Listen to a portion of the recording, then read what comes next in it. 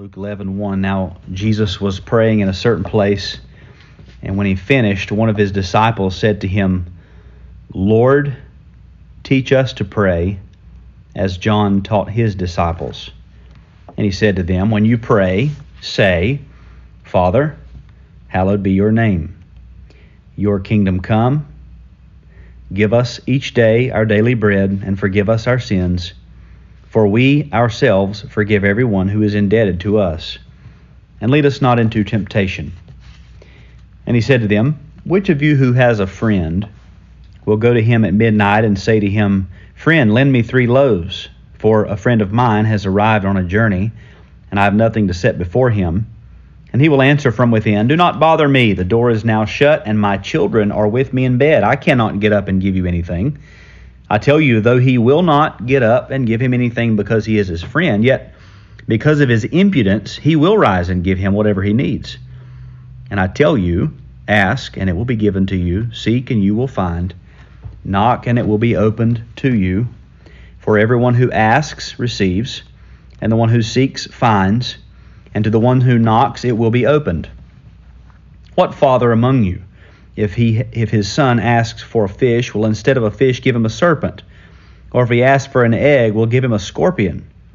If you then, who are evil, know how to give good gifts to your children, how much more will the Heavenly Father give the Holy Spirit to those who ask him?"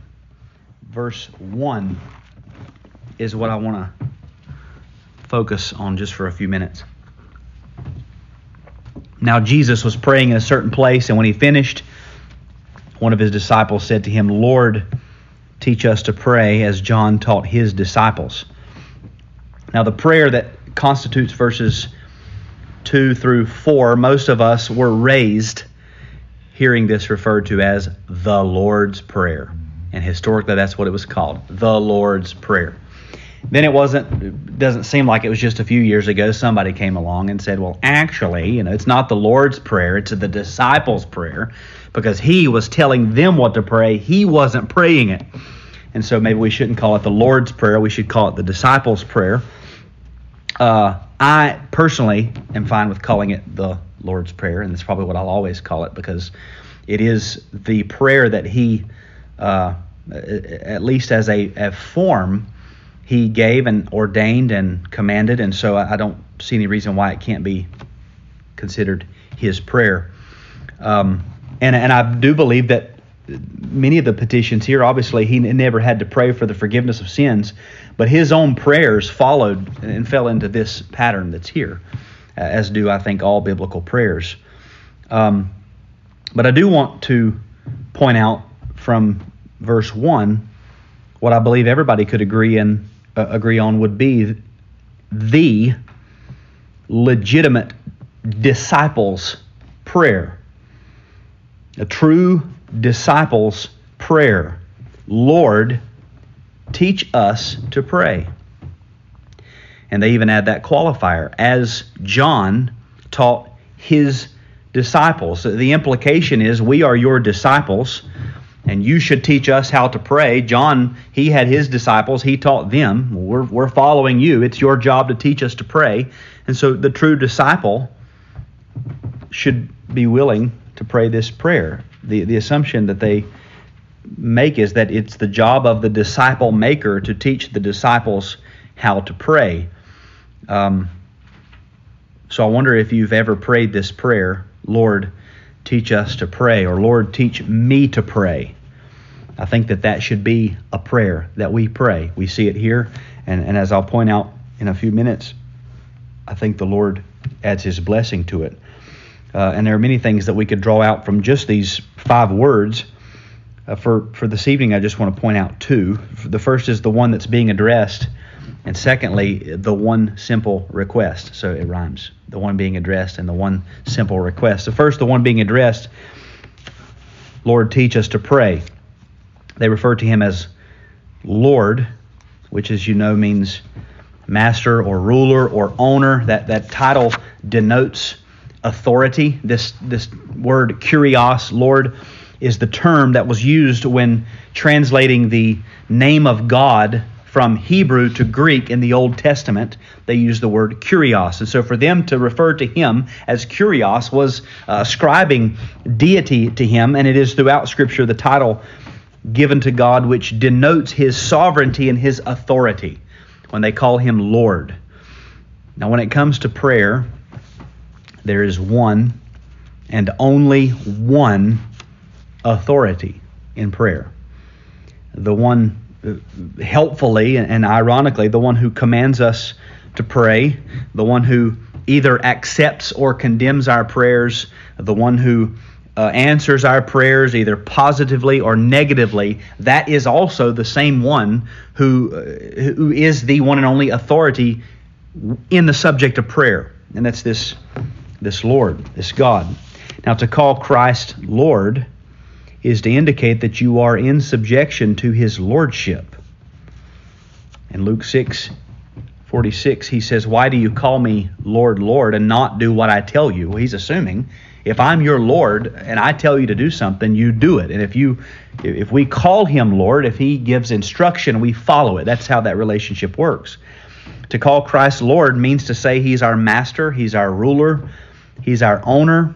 It means he has authority over us. So if the one who commands us to pray and either accepts or condemns our prayers, answers our prayers positively or negatively, is also the one and only authority on the subject of prayer, if that one is also our personal Lord, the one that we're not just saying, well, he is a Lord, but he's our Lord, our master, our commander, our ruler, our owner. If he's our Lord, if we would address him as Lord,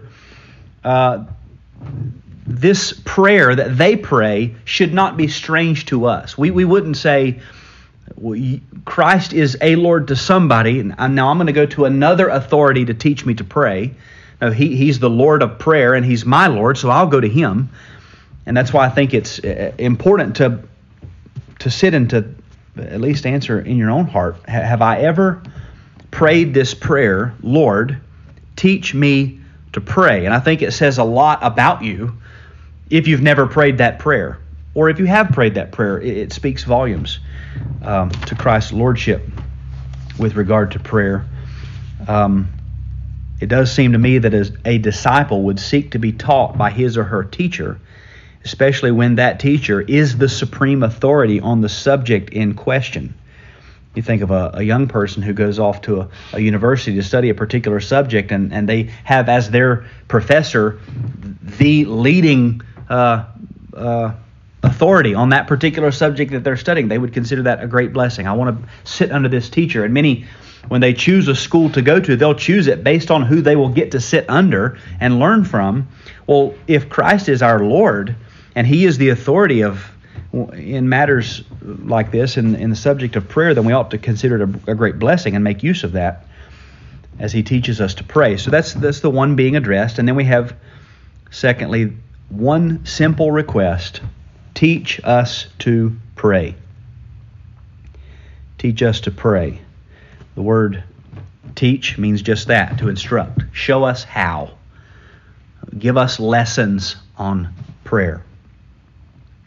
Now, this request to be taught seems to flow naturally from the title Lord, because if we are speaking to an authority, calling him Lord, well, the assumption is that we realize that we are inferior.